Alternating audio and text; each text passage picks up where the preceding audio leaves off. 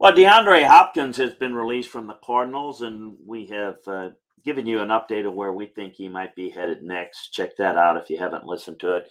But it brings to mind who could be next. We're heading towards June 1st. There'll be some post June 1st cuts. Some of them would be big names, others not so much. But um, it is going to happen. So I'm going to go through some candidates of some guys that could be next. That are on the chopping block. One of the more frustrating situations is when you have a player whose salaries become too high for their level of production. And they drafted or signed a free agent as the likely replacement. So they need to let a player go to get cap room. And DeAndre Hopkins is a perfect example. We've got some other cuts that I mentioned that I think may surprise some fans, but not general managers around the league. And the obvious preference is to trade such players. However, the reality is teams know when a player soon is going to be released. They'll either offer a late round pick as a pittance to maybe not have to compete with other teams in the free agent market. If you can get a player to lower his salary, you might give a late round pick so that you don't have to bid against someone else. But more than likely, you're going to wait for the guy to hit the open market. Several high-profile players could be cut or traded. We're going to go through some of them. Ryan Tannehill was dealt with injuries last season. The Titans can save $27 million in cap room by releasing him. If rookie Will Levis or Malik Willis looks good enough in minicamp or training camp, that's unlikely in 2023. But that's somebody to keep in mind.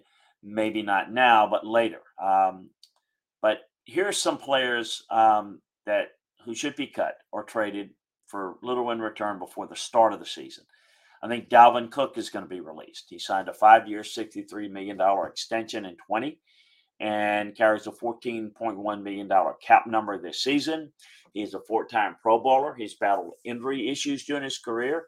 In 22, he had 1,173 rushing yards, 8 touchdowns. He played in every game, but his rushing average was a career low 4.4. He's only had only 294 receiving yards, and he's not a big part of the passing game to boot. He's $11 million in base salary, roster, and workout bonuses, along with his age, 28. I know that's, a little bit of age for a running back, 28 in August. His injury history and the running back position probably going to result in him getting released. And particularly when you look at they've got Alexander Mattison, who they re-signed to a 2-year, $7 million deal. This makes the pick almost imminent. With a post-June 1 release, the Vikings will achieve about $9 million cap savings that is needed for extensions on guys like Justin Jefferson and Danielle Hunter. It might facilitate adding a bargain pass rusher or cornerback with the provided cap space. So look for that to happen. What about Joe Mixon with the Bengals? Like Cook, Mixon was a second-round pick in 17. He's got an injury history. His production dropped last season.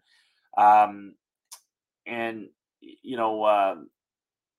decent cap shape on the Bengals, the $15.4 million of room, but their focus is on extending Joe Burrow and a $50 million plus per year deal. And likely they'd like to re-sign T. Higgins. Mixon may not be worth, in their mind, the $9.6 million he's due this season with a 12.76 cap hit. They can save $10 million by releasing him after June 1st or 7.26 before then. So I look at him as a post. Without the ones like you, who work tirelessly to keep things running, everything would suddenly stop. Hospitals, factories, schools, and power plants, they all depend on you. No matter the weather, emergency, or time of day, you're the ones who get it done. At Grainger, we're here for you with professional-grade industrial supplies. Count on real-time product availability and fast delivery. Call, click Grainger.com, or just stop by. Grainger, for the ones who get it done. June 1st release. So look for Joe Mixon to be let go. Now, I think they made an underrated pick in the 5th round. Chase Brown is very productive out of Illinois, and I think they're going to move on from him. Corey Davis, the receiver from the Jets. It can save $10.5 million against the cap. with only $666,000 of dead money by releasing Corey Davis now or in training camp. He enters his final year of his contract as the former Titans first-round pick who had only 32 receptions for 536 yards last year. Missed 4 games. Jets are well-stocked at receiver. And they got Garrett Wilson. They added Allen Lazard, Randall Cobb, and ex-chief Mikael Hardeman.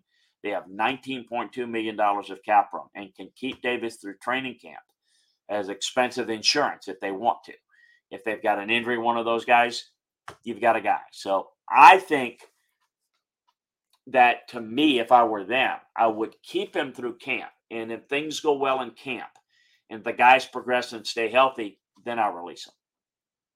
Another guy to keep an eye out on is Clyde Edwards-Helaire, the running back of the Chiefs, a former first-round pick. He's played just 20 games over the past 2 seasons, multiple injuries. He was inactive and healthy inactive for the Super Bowl.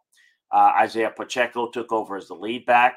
Jarrett McKinnon re-signed to be the relief back. They have the least cap space in the league at $1.1 million, and they're only going to gain $866K in cap room by releasing him. But they don't want to pay him the $2.1 million to be a backup. He looks great. He looks strong in OTAs. Is he doing that to create trade interest? I don't know. I think he'd like to get something for him. They did decline his 5th-year option. La'el Collins, another Bengal player, the offensive tackle, missed the final 2 22 regular season games and 3 postseason games because of a major knee injury. He missed 5 games in his previous season with the Cowboys. It's a difficult situation for Collins. Cincinnati signed Orlando Brown to a big free agent deal to play left tackle. The expectation is former first-round pick Jonah Williams will move to right tackle, Collins' best position. Williams had a rough season in 22 with 12 sacks allowed, but the Bengals previously picked up the 5th-year option that guaranteed $12.6 million in 23. Williams requested a trade after Brown was signed, but that's going to be difficult due to his high salary. They're unlikely to release Williams to absorb the dead money hit with this guarantee. So Collins looks like the odd man out. I doubt the Bengals want to pay his $4.5 million base plus an additional 2-4 inactive roster bonus. If he's a backup tackle, a move to guard is unlikely because Collins is considered a much better tackle. So that's how I see that. What about Noah Igabune, the corner from the Dolphins? He was the first-round pick in 20, had his 5th-year option decline after missing 18 games over the past 2 seasons. He's got only 1 interception. He's buried on the depth chart behind Jalen Ramsey, Xavier Howard, Cam Smith, and slot corner Kadir Kuhu. Look, he's worth keeping if he can play, if he's healthy. You need a lot of those guys. I just don't think they believe in him. He's got a cap hit of $3.58 million, and they don't believe in him because he's not been healthy. He's due $2.15 million in base salary. They're tied against the cap with only $2.6 million of room. I think they make this move. They're likely going to release him during training camp to pick up the $1.1 million in cap space. Maybe they see if the light comes on and he takes off in training camp, they could revisit this. So it's a consideration to see, maybe take it into training camp, but we'll see how that plays out. What about Jordan Lewis, the corner from the Cowboys? He was a 3rd-round pick in 17. He's had some productive seasons at corner until he sustained a foot injury, and he landed on IR after 6 games. He's scheduled to earn $5 million in his final season. They have Trevon Diggs and Stephon Gilmore, the last year's 5th-round pick, Deron Bland, playing well as the 3rd corner. They've got $14.2 million in cap room, but they're going to look to extend Diggs, who's a potential free agent in 24. They want to extend CeeDee Lamb, who's a 2-time Pro Bowler as well. So I think there's a possibility to put Jordan Lewis on the list of potential guys that could get released. So keep that in mind. Something these guys are some guys to consider as possible cap moves for the teams. And then what's fun, too, is to think about where they might end up, who could use them, what type of money. We'll keep you up to date on all of that at LandryFootball.com, where you can get the most detailed film room analysis and inside information on the college and pro game. LandryFootball.com. Try it out for a month, 6 months, or better yet, take advantage of the scouting season offer, which is a 12-month-a-year deal that'll take you all the way through next year at this time. Also, subscribe, like, and share the Landry Football Podcast Network on Apple or Spotify, where you can make sure that you don't miss any of our football shows. Hey, appreciate you joining us. Once again, happy Memorial Day to everyone out there, and certainly for all of you that have served or serving or will serve. God bless you. Thank you for what you do.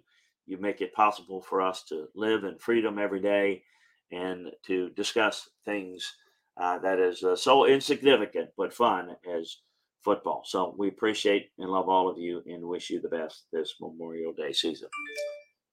For now, we'll say happy Memorial Day, goodbye, and we'll be providing you podcasts through the Memorial Day weekend. So check it out. Every day we'll have one drop for you. So keep it here on the Landry Football Podcast Network, as well as at LandryFootball.com.